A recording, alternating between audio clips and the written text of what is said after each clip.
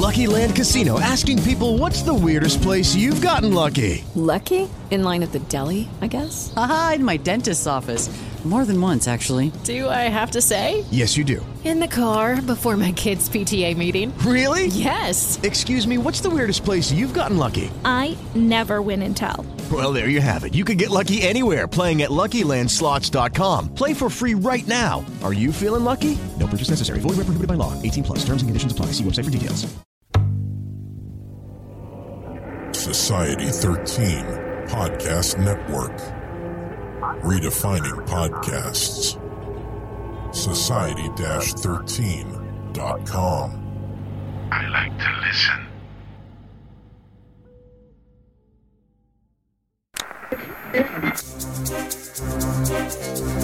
Welcome to Channel 9 of the STRY Radio Network, where stories live.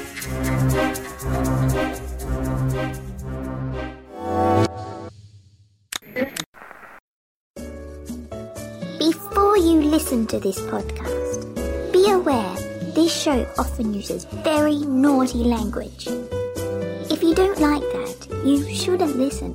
Send your complaints to I am a whiny baby with no sense of humour at nightstory.com, or stop by the studio. I'll take you for a ride to a story of my choosing. Hey everybody, I'm Immortal Alexander. I'm Jeanette Andromeda. Welcome to the Ninth Story Podcast. This is episode 508. And today we are exploring our writer's toolbox, which really needs some new tools in it. If you've ever read Stephen King's On Writing, which I highly recommend, he talks about how every writer needs a toolbox. And today, what are we adding to our toolbox, Alexander? Well, that would be discussing the topic of first-person narrative in horror fiction. Well, to give you an example, let's hear a story. This tale comes from HorrorMade.com, where you can find more of Immortal Alexander's work if you feel you need some more. And please be warned. I know Victoria gave you the heads up earlier that we often use naughty language. Well, this tale actually contains scenes of graphic violence. Enjoy! This is Devil on Your Back, written by Immortal Alexander and narrated by me, Jeanette Andromeda. Good day, kind sirs and madams. Lend me your ears for a while, and I will tell you a tale most fantastic. Of course, a saucer of milk would be appreciated for my effort. A bit of tuna or a dead rodent would also be acceptable payment for services rendered. Do I have your full attention? Oh, good. Let us begin. My name is Fiabella, the cat. I am dark as midnight and twice as cunning as any devil you might meet in this life or the next. None of that is essential to this story, but I do believe introductions are in order to set the tone of the tale I'm about to tell. It was very late one evening. I was busy chasing a sewer rat that had popped out unexpectedly from a rusty drain pipe when I noticed something from the corner of my eye. This did not distract me from my hunt. I had snatched up the foul-smelling creature and broken its neck within seconds. I am a natural-born killer, you see, but that is neither here nor there within the context of this tale. Merely a little anecdote to tell you that I have no fear when traveling the dark recesses of this fair city. The streets were especially dim that evening, as the city had most likely decided to save money by shutting off half of the streetlights in the poor and unkempt part of town. How do I know such things? I am a cat, after all, and cats do know many secrets. Well then, back to the story at hand. After storing my dinner behind a trash bin for later consumption, I returned to my previous curiosity. A shadow I had spied from the corner of my eye. I followed its energy trail down barely lit alleyways and back into the main strip. I paused as I felt the presence stop dead in its tracks. I looked up and admired a young man standing under a street lamp. He was lighting a pipe and puffing away without a care in the world. The man was well dressed in a tan wool suit covered by a long dark blue raincoat. His shoes were shiny and looked very new. A man of means, I suspect. As he stood there and enjoyed his evening smoke, face obscured by his brimmed hat, he was wholly unaware that he was being observed. Not just by myself, but also by an unholy creature that perched just above him, standing on the edge of the lamp-post. It looked almost like a burnt cherub, with flecks of ash floating off its seared grey skin. It didn't notice me, though, even with its very large, wet, bulging eyes that pulsed and spasmed as it observed its prey. I am much too clever to be noticed. Not like this blunt hellion, who could be seen by anyone with a pair of eyes like mine. Not that my eyes are common, mind you. The hairless perched demon was transfixed on the man below, and in the bat of an eye it leapt headlong into his shadow. The creature dove right into the murky blackness of the smoking man's shadow as if it were a recreational pool. For the uninitiated, this is an astonishing and terrifying feat, but for me, it was just another Tuesday night. Applaud for the demon if you see fit, but know that this tale has not ended. It has only just begun. Slurp, lick, rub. Oh, sorry. I started grooming in the middle of my tale out of pure habit. How embarrassing. Shall I continue? Well, the man did not notice the demon lurking in his shadow, and the demon wished the man no real harm. Not to him, at least. To keep things nice and neat, let's call this man Joe, and the demon Philip.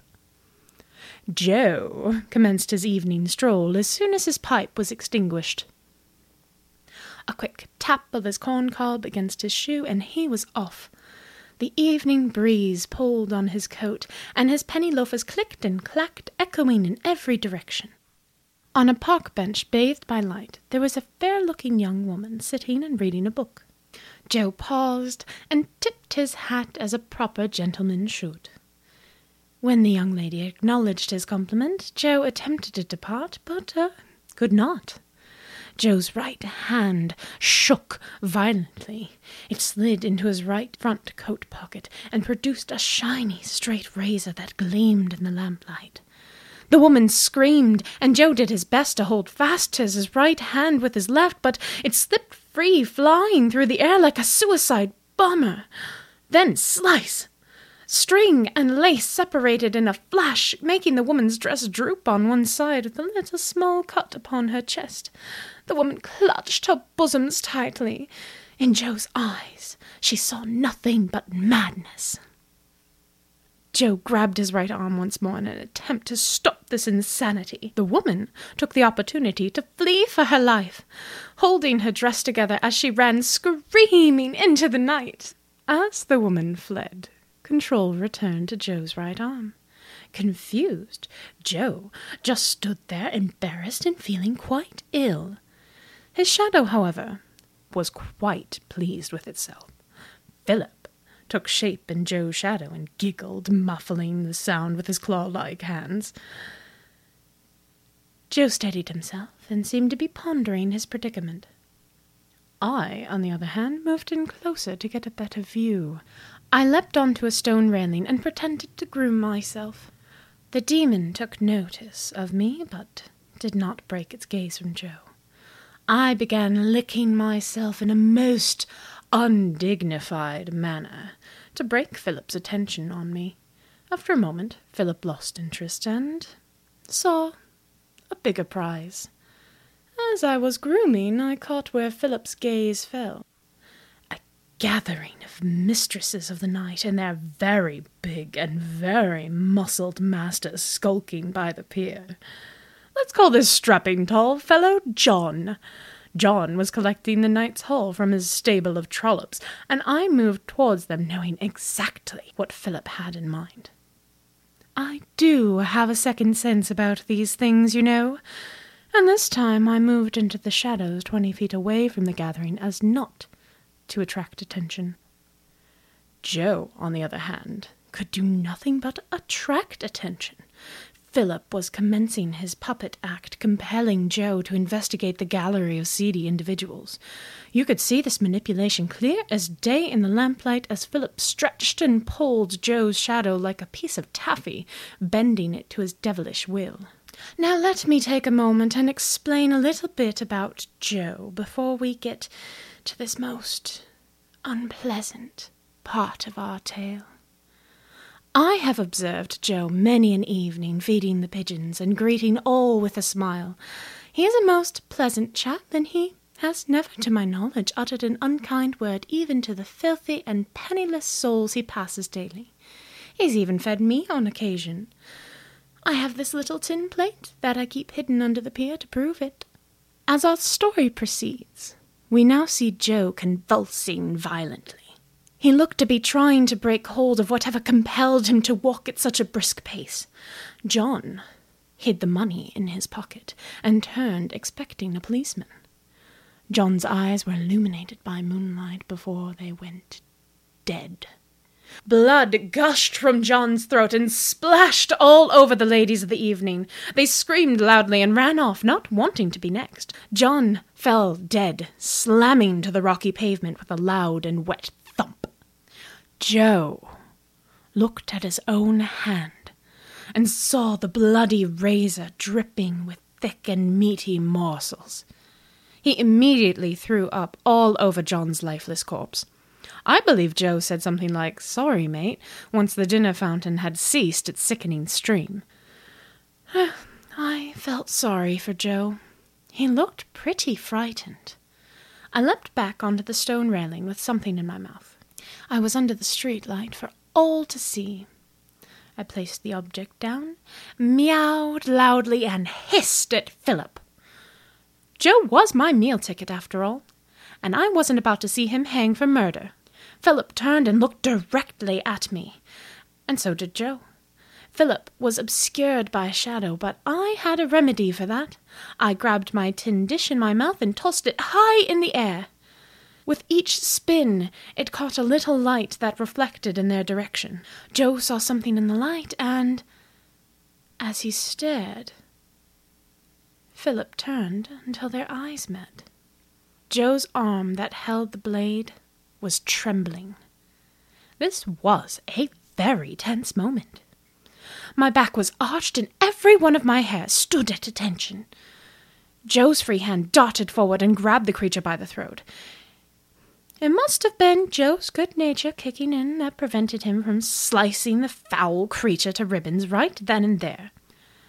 You could say that left Philip quite surprised. I could hear him hissing and screeching as Joe steadied the blade in his hand. Then Philip spoke.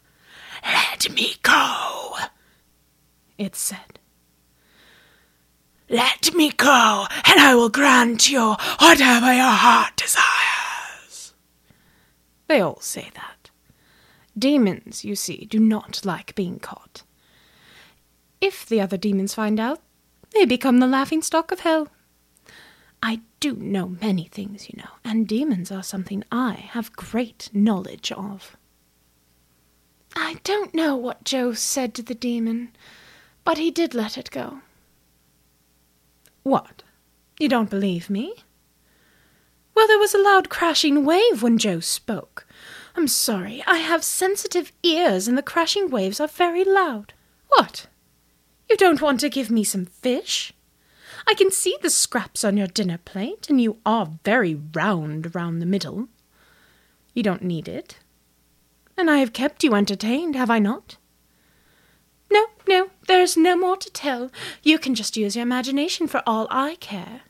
Are you sure you don't want to give me something for my troubles? I am very familiar with demons, you know. Wow. I read that. You wrote that. I did write that. I'm sorry about that. You shouldn't be sorry. That was fun. So, did you always approach this story as first-person narrative? Well, the way I write stories is kind of like stream of consciousness. I really just let my mind go and let the story flow out as it comes. And this story happened to come out in first-person narrative and narrated by a cat. Because I think I struggled. I tried starting the story a couple of different ways, a few sentences, and then once the cat jumped in, which is like maybe 3 sentences down the line, I was just like, okay, I'm going to... And I just kind of stopped, began from there, and it just kind of came out. So I don't really stop most of the time and think about, okay, what am I writing? I just pick a topic or an idea, and then I go from there, and I just kind of let it flow out. Now, what I liked about this story is not just that it was from the point of view of a cat, a very sassy cat, if I do say so myself, but I liked that you can't quite trust this narrator, and that is actually part of the first-person narrator mythos, which is an unreliable narrator, which, for example, if someone is crazy or you can't quite trust what they're thinking or what they're seeing, you, as the reader, really have to pay more attention to what's going on in the story and not necessarily take things at face value. So that's what I like. One of the things, we're going to get into a lot of things about first-person narrative. You know, what I really want to kind of stress here is that when you want to attack or not, what I want to stress here is that when you tackle a topic and, some people just say they don't like this, they don't like that, or they're trying this, they write this way, that way. When it comes to something like first-person narrative or anything, you really want to go and just get back to the basic definition of what is it, and then tackling how to approach it. Especially if you're a writer and you're thinking you're writing in that format, but you don't really have any specific thoughts on how to approach it. It's good to kind of go back to the basics and define it, and then go from there. So that's kind of what we're getting into today. Is we wanted to learn a little bit more and share what we've learned. And kind of going back into the basics of this. So, Jeanette, what is first-person narrative? First-person narrative is, and we really are going to the basics in some of these. First-person narrative is the viewpoint of a character, written or speaking directly about themselves. So it is a character who is in their own story, telling you their story. There's lots of different ways to express that. One is just kind of, hey, I'm telling you this story in the past tense, or I'm telling you this story as it is happening to me, or many different ways. And we're going to kind of get into those little subcategories. So why are we talking about first-person narrative currently? Because I've been binging on No Sleep Podcast, like a lot. And they use first-person narrative quite often. I think in almost every episode it is first-person narrative, and that's one thing about No Sleep Podcast I enjoy. It's always from this one person's perspective. It's, this thing happened to me, this thing happened to my friend, and I don't know, I think it actually works really well in horror. And that really is kind of how, when people tell campfire stories or scary stories in the dark with the flashlights and all that, it's, sometimes even it's supposed to be almost like this thing where it's like based on true events or something like that, that you're trying to get people to get attached to the story or kind of be more pulled into the story by making it feel like it's personal to you, because then that kind of adds to the terror that this happened to my cousin, or this happened to me, or my brother, or my sister, or my next door neighbor. And then it kind of adds to that terror because the terror is now close to home. If it could happen to my friend's sister's brother-in-law, then it could happen to you. Your brother's dog's cousin's former roommate with a foot infection. It could happen to you. The other reason why I, in particular, am a little obsessed with first-person narrative right now is because I've been rereading my journals from high school, which is hilarious, by the way. I was a teenager. What else do you want? But as I was rereading my journals from high school, I was discovering all of these entries that I wrote in character because I was obsessed with acting. Like, any chance I got, I was trying to get on stage in the theater performances. And one thing that I would do once I got a part, to get deeper into my character would be to write these stories as my characters. So in first-person narrative, I would get deeper into them and just kind of expand on their world beyond what was in the play. So, Jeanette, what are the different degrees of first-person narrative? Okay.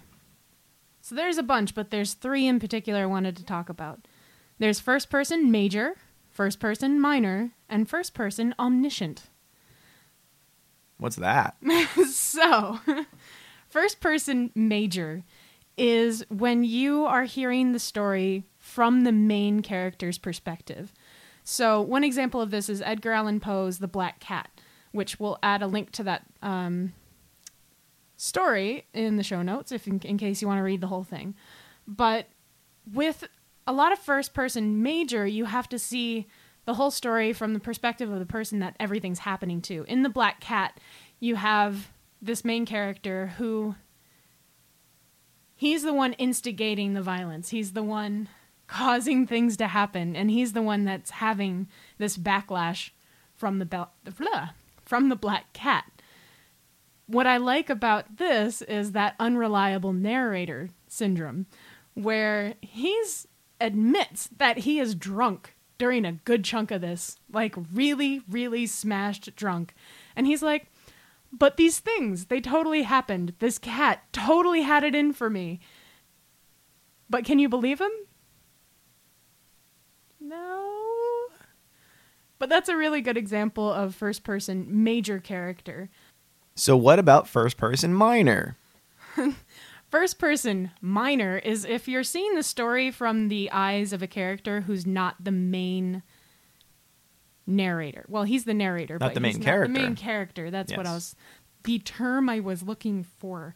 So if you've ever read the book Christine by Stephen King, that is a fantastic example of it, because Arnie Cunningham is the main character in the story. He's the one getting possessed. He's the one with Christine, the car, and he's the one where all of this chaos is building around him. But he's not the one telling you the story. It's his best friend, Dennis Gilder. And Dennis is sharing how he's seen his friend's decay, his friend's destruction, and how everything's happening. So you are one step removed from what's actually happening and just kind of seeing the chaos as it spreads. Which adds, like... I think one of the good things about that particular type of storytelling is it forces more questions to exist. Do you know what I mean, Alexander? Yes, it does. I'm going to be talking a lot. Jeanette's more of the reader of both of us, and I'm getting more and more into reading. I'm usually more of an audio-visual person, so I'm learning. I'm actually becoming a writer. I am a writer, but I'm becoming more of a well-versed writer. Okay, so here's an example. Sure. First-person major. Yeah. We interviewed 2 fellows on The Ninth Story who directed the short film in first-person major. Mm-hmm. Do you remember which ones? Are you talking about PT in real life? Exactly. It's first person. Yeah. And literally. It's literally first person. Yeah. And because it's the major character that you're seeing the story through the eyes of, that's exactly it. It's just the visual form of it. First person. Minor would be if you were the ghost on the wall watching him run around, freak out. Pop quiz time, everybody. Pop quiz. So, what is omniscient? Omniscient. All right. So this is one that I have. Can I actually? I was Yeah. just asking for a pronunciation. That's why I was Omniscient. going to say my word there. So what about first person omniscient, Jeanette? What the frig is that? So omniscient is a godlike view, my friend. Normally with first person narrative, the biggest drawback is you can't see into other people's heads. You have to stay in the one character's head. Some other stories will kind of jump from character to character, so you get the whole story, like detective novels love doing this. But first-person omniscient kind of breaks those rules. For example, The Lovely Bones by Alice Sebold. Sebold? I don't know how to pronounce her name. I'm sorry, Alice. But your book is amazing, in particular because the main character is a ghost, so she can have an omniscient view of the world. She can understand what someone other than herself is feeling, what they are experiencing, because she can slip right in there. That's weird. It is a little weird. What are the benefits, Jeanette Andromeda, of this point of view? I'm going to say like James T. Kirk. I don't know what happened there. It works. And actually, this is part of where I'd like to have this discussion with you, Alexander. Yeah. Let's talk. Let's talk about it. Yeah. Why is first person useful? In your example, it gave you a lot more sass to that story. Well, for me as a writer, it helps me feel like I'm in that character's shoes directly. Like I become Fiobella the cat in Devil on Your Back. And by doing so, it frees me and allows me to, try a British accent and do things in that in a different perspective or during a different time period. It's like when you were doing acting in high school. It's very freeing. I worked with we actually worked with an actor on a short actor. I put that with quotation marks, not a real actor, but a person that wanted to act and directed their own piece. And they had us make this short film with them. And the guy really had the hardest time acting because he just didn't understand how to do it. He was trying to do a Southern accent or whatever. And I don't think he was even doing an accent. He was just trying to perform and see himself as this character that's similar to another character in some films he enjoyed. And he just couldn't do it. So I found this accent to give him. And I told him to kind of think about who this person is and maybe emulate a Western character or something like that. And he had the Southern drawl. And for some reason, it relaxed him and allowed him to actually perform at a somewhat decent level on camera, even though he had never acted before and it was like his film and he's funding it and he just wanted to, make it happen and be in it as well. I'm the lead character, the writer, the director, the crafty guy. I don't know. When you're working indie and you're working shorts, sometimes you do have to wear all the hats. And sometimes you just shouldn't because it just doesn't work. Because as a director, it's really difficult to direct yourself, especially if you don't know how to act. Yeah, it gets harder. But by having the accent, he was able to slip into that other point of view, which is good. Which made the whole process a lot easier because we didn't have to do 50 takes. We could do like 3 or 4. Yeah, definitely. The other thing I like about this perspective is it really does cause a lot of questions. It leaves a lot of shadows because if you think about your own experience through life, you don't know everything. You never will. And if you use that to your benefit in the writing style, you can leave all of these little clues out for the reader, but not necessarily have the character connect the dots right away, which you see in a lot of detective novels, like in Sherlock Holmes, where, another example of first-person minor narrative, we don't have Sherlock Holmes, the main character telling the story. We have Watson. Watson doesn't see how all of the clues connect. He doesn't get it. He sees what's going on. He's in this experience. He's right there with him. But if we were in Sherlock Holmes's brain, there would be no mystery. We'd just know what the heck is going on immediately. So by changing that perspective to someone who's a little bit in the dark, it allows for a more interesting read. It allows for a little more tension to build. It allows for those... I keep thinking of it as like little blind spots in the narration, in the actual storytelling to add to the story. And it's kind of a very intimate perspective. Mm-hmm.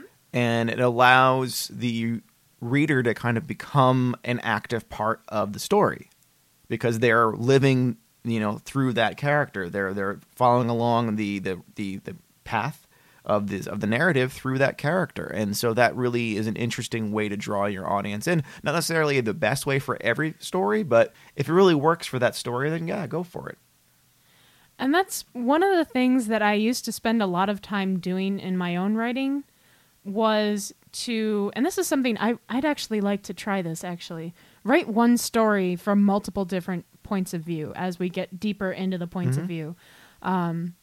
Because you can totally change this entire experience of one simple moment by seeing it through someone else's eyes. Yeah, when I was taking the James Patterson masterclass course online, one of the things that he had mentioned was if you're have a scene and the scene feels flat, try telling the scene through the perspective of one of the other characters, and try it through each character and see who has the most interesting point of view of what's happening.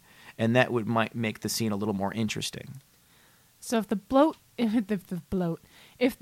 blows up, is it the person on the boat, the person who sees it blow up, or the person who hit the trigger who has the most interesting perspective? Yeah, like if you have a bunch of characters just having a conversation and, they're freaking out about what to do with the dead body, they just found in their living room, and there's a bum outside looking right in their freaking window, just like, first picking through garbage, and he just sees people flailing their arms about and looking like they're just crazy. Maybe his perspective is more interesting than what's actually happening inside. So that if you're struggling with a story, just try slipping into someone else's shoes. It may help a bunch. Yeah, it doesn't even have to be first person, but that's what we're covering today. Yeah, that is what we're covering today.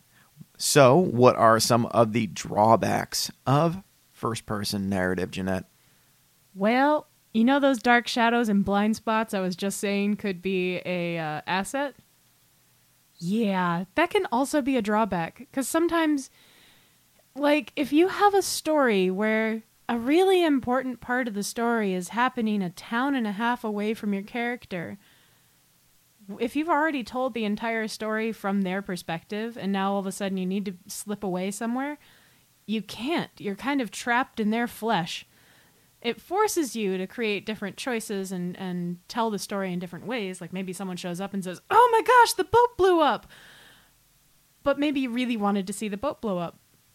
There's definitely drawbacks to only having the one perspective. And unless you're using the first person omniscient point of view, you're also trapped by only experiencing that one character's emotions.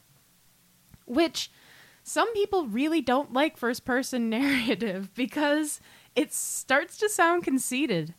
I did this. I went there. I feel this. Yeah, it can get a little narcissistic sounding, so that is definitely a drawback to it. Narrative. And yeah, some people really don't like first-person narrative. Like, I was reading some of the forums that Alex found, and that was some of the comments. There's just like, I hate first-person narrative. It's so narcissistic. They won't engage in the conversation at all. And I understand it. So it's not for everybody, but it can be a good device, even in for just a section of a story, not totally in first person. It could be it's just a slice of it in first person. Just popping into somebody else's eyeballs can be really great. So, to come back to our story for the day, which was written by Immortal Alexander. Devil on Your Back. Devil on Your Back. I'm blanking on names here. That's fine. Let's talk about how first-person narrative worked in that. In this story, like a lot of first-person narrative, you start with your narrator talking to you, the reader, directly. This does happen a lot, like Dracula, it's journal entries and letters and things like that. The person who is telling the story has a reason to tell this story. They're like, hey, you, I experienced this thing, and you had that with the cat. I like stories where somebody is bartering a story for something else. I mean, there are other stories that I really enjoyed like that, where, a character is using, a story as some sort of payment for or an exchange for something, some goods and services. I just think that's an interesting concept because, back before television and internet and radio plays and all that, we would just sit around campfires and tell stories. And, some people are just really great storytellers, and you're like, oh man, this person's really great at that. I'm like, well, I'm really good at it, huh? How about you give me a milkshake or something, and I'll tell you a story. And I'll wax poetic on this thing that happened back in the day. And I think it's just kind of a cool concept. And I just really enjoyed doing it through the perspective of an animal that's sentient. Mm-hmm. I think that's kind of a cool thing. And playing on the concept of the cat being a familiar, which is almost like a witch's familiar or, whatever, like a demonic familiar. And it's kind of almost like in the service of demons, that concept that could be in the service of demons. I think that's an interesting concept. but it's kind of like maybe, left its master and just wandering the streets and like, well, fuck it, I'm gonna tell a story, and I'm gonna make get some piece of tuna fish or hang out and have a good time. Exactly. And if they don't give me what I want, you're gonna sick some demons on them. You could do all sorts of things. I did like that because at first I actually didn't bat an eye on the fact that it was a cat telling the story, because with like Disney movies is what I grew up on. It was frequent that a talking animal was part of the tale. So to have one just talk to me didn't bother me at all until later when I'm like, oh wait, now it's upset with me because I can't give it any tuna. It's inside my computer. And what I wanted to play upon as far as the character being a cat is that cats can be both really, really gentle and they can be really big friggin' assholes, So I wanted to play upon those two ideas of, a cat that's kind of a fair weather cat, and it can, definitely it likes the guy because it doesn't want to like the guy to get wrapped for murder in the story because he's his meal ticket, or her meal ticket. And it's also the fact that it does seem to care about the character and compliments him, and he looks dapper and all that, and it can see him as an attractive individual walking down the street. See it in a very human. The cat can see the man and the other people in very human perspectives, but also was really good at describing the world around her. She was, and the one question I wish your cat had asked was, where the heck did that razor blade come from? Like, why did this nice, dapper fellow have that in his pocket while he was out for a stroll? He's dapper. You know what? Sometimes I carry a little razor in my pocket just in case I get an extra 5 o'clock shadow and I want to look good. You do, actually? Not a straight razor, but sometimes I'll actually have my suit on and I'll bring a little disposable razor with me when I'm going somewhere. Guys do this. Because, all right, if you're shaving the right way, you're shaving downwards, you're shaving with the grain instead of against the grain, it causes less rashes on your face. So if you're doing that and you're going to be doing, let's say, going to a wedding or something, and you're going to be hanging out for like 8 hours, by the 5th hour, you're getting a 5 o'clock shadow and you're getting super, scruffy. You can probably hear him. Exactly. I'm right just like... now. That's his scruff. and so you go in the bathroom and you just wet it a little bit and just go downwards a couple of times and you smooth it out. So the rest of the day you look all right. So when you're kissing babies and hanging out with your relatives and all that, you don't end up lighting a match on their face.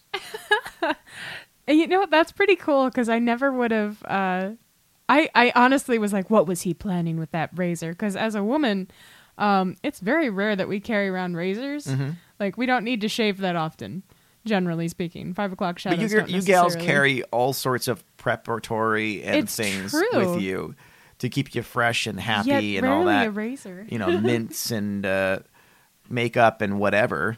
Yeah, I mean, and actually, that's just, if I were to write a male character, that's something that I would never have thought about. Like, I would never assume that he'd have a razor in his pocket other than for some nefarious reason.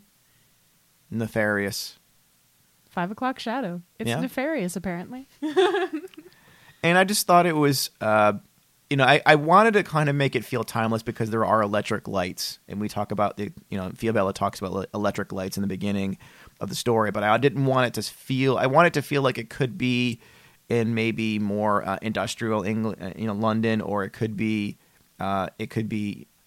now modern times. It doesn't really necessarily have to be anything. He's a dapper gentleman, but people are hipsters these days. They like to pretend to be dapper gentlemen or actually be dapper gentlemen. I waxed my mustache once. He did have a crazy mustache for a while, and that was for a short film we were doing, but not for. I did like it though. You kept it for a while. Yeah, it was nice. You looked like Colonel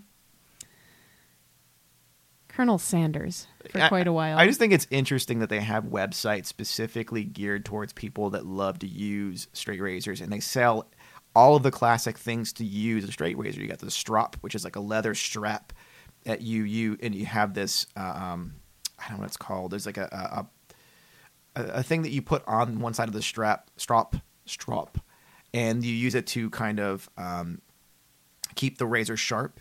It's like it kind of eats away a little bit at the metal, and then when you rake it up and down on the strop, it actually helps to keep it sharp.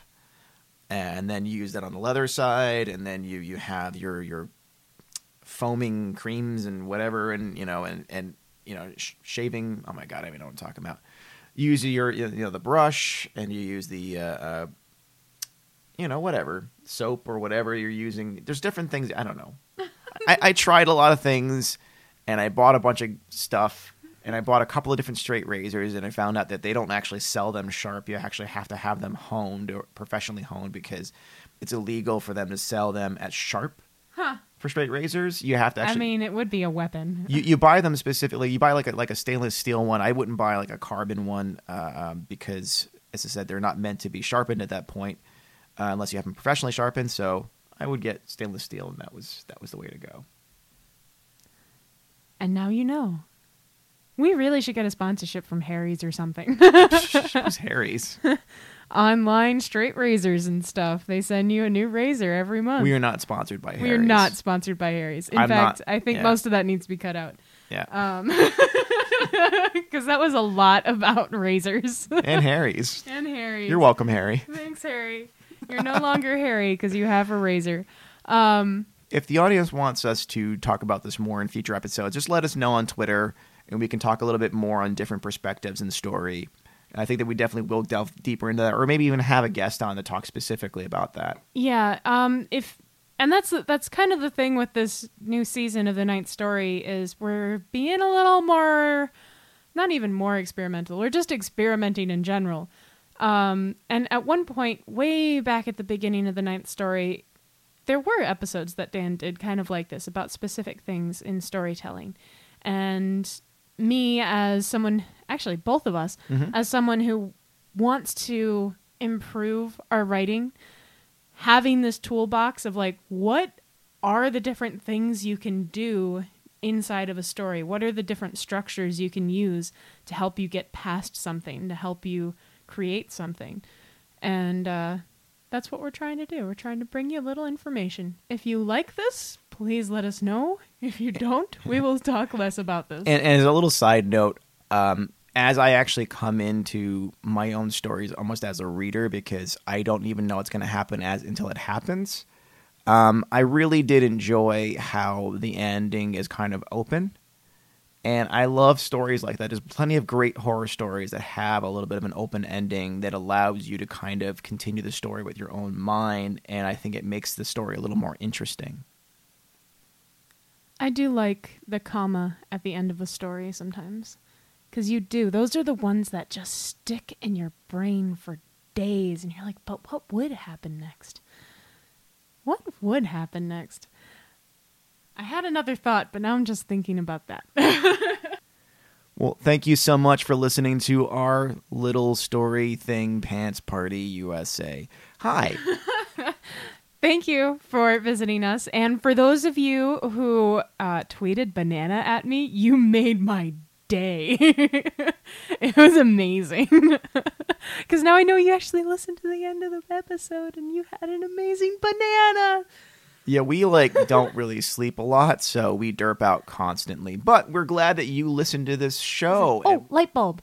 So before we go, I did want to tell you, since this is one of the episodes where we don't have someone we're interviewing, I did work on my outline for my novel, as well as a couple other stories while we were on our way to go see the No Sleep podcast live, which, by the way, was amazing. At this point, their tour is done, but you should go listen to their podcast anyway. No Sleep. No Sleep. Which is what we get. It's true. So I, on the train, in my little notebook, actually wrote out outlines for multiple stories, and I'm very proud of myself. So the next bullet point in my journey is to start writing a more fleshed out outline. Or to go on the No Sleep podcast Reddit and write stories. I don't know if I'm ready for those big pants to go on yet. I want to put those pants on. I don't care if they don't fit. Okay. You should go do that. I'm just going to read them for now. There might be like spiky pants or like black hole nebulous pants. That sounds uncomfortable. Mm-hmm. Or super comfortable because everything just goes into some other nebula. And then, you can have like the skinniest of skinny jeans and they would be very comfortable. Nice. Unless what's in the elsewhere is not so nice. Bum, bum, bum. And so thank you to our sponsor, Rode Microphones, for trapping all of our voice waves and making them sound beautiful. If you also want to do that, you can find out more about Rode Microphones on Rode.com, RODE.com. Thank you for listening, and we will talk to you next time on our little storyland of Pants Party USA.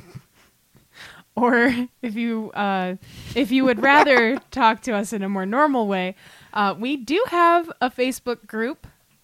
We just started it. It's great. Well, we just started it. Yeah. So that is facebook.com/groups/Ninth Story Podcast. I would love to start talking to you guys more specifically about what you're writing. I know a lot of people are very active on Twitter, but today I'm asking you to go to our Facebook group because I'd like to start reading what you guys are writing too, because I know a lot of you are writers, and I want to know what kind of writing you do and what kind of people you want to talk to. It's a great place to continue the conversation, because what we're trying to do here is try to learn how to be better writers ourselves, and also to share how other writers create their stories. So you can become a part of that. Share your story with us. Come over to the Ninth Story Podcast group on Facebook. We can continue the conversation. We'll be inviting over all of our past guests to come on there and talk directly to you guys and continue the conversation there as well. So we hope to see you there. And you can find me, Immortal Alexander, on Twitter at HTVImmortal. And if you want to talk to me, you can find me at Jeanette.art. _art. Yeah. I don't even know my own Twitter handle. Dudes, just tweet at Ninth Story Podcast. We'll find you. Exactly. Both of us are there. So this week, either tweet at us, Ninth Story Podcast, or go to the Facebook group and just, if you need a few more characters, we got you. Or go watch the birds and just tweet. I don't guarantee I'll be able to respond in that way, but I will try. I will call out my window and say, yes! Caw. Caw. Caw. Caw. Okay, so my bird sounds like he's sick. I'm going to go play more Zelda now. Thanks for listening, guys, and we will talk to you next week. I love you. Okay, bye-bye. With the Lucky Land Slots, you can get lucky just about anywhere. This is your captain speaking. We've got clear runway and the weather's fine, but we're just going to circle up here a while and get lucky. No, nothing like that. It's just these cash prizes add up quick. So I suggest you sit back, keep your tray table upright, and start getting lucky. Play for free at LuckyLandSlots.com. Are you feeling lucky? No purchase necessary. Void where prohibited by law. 18+ terms and conditions apply. See website for details.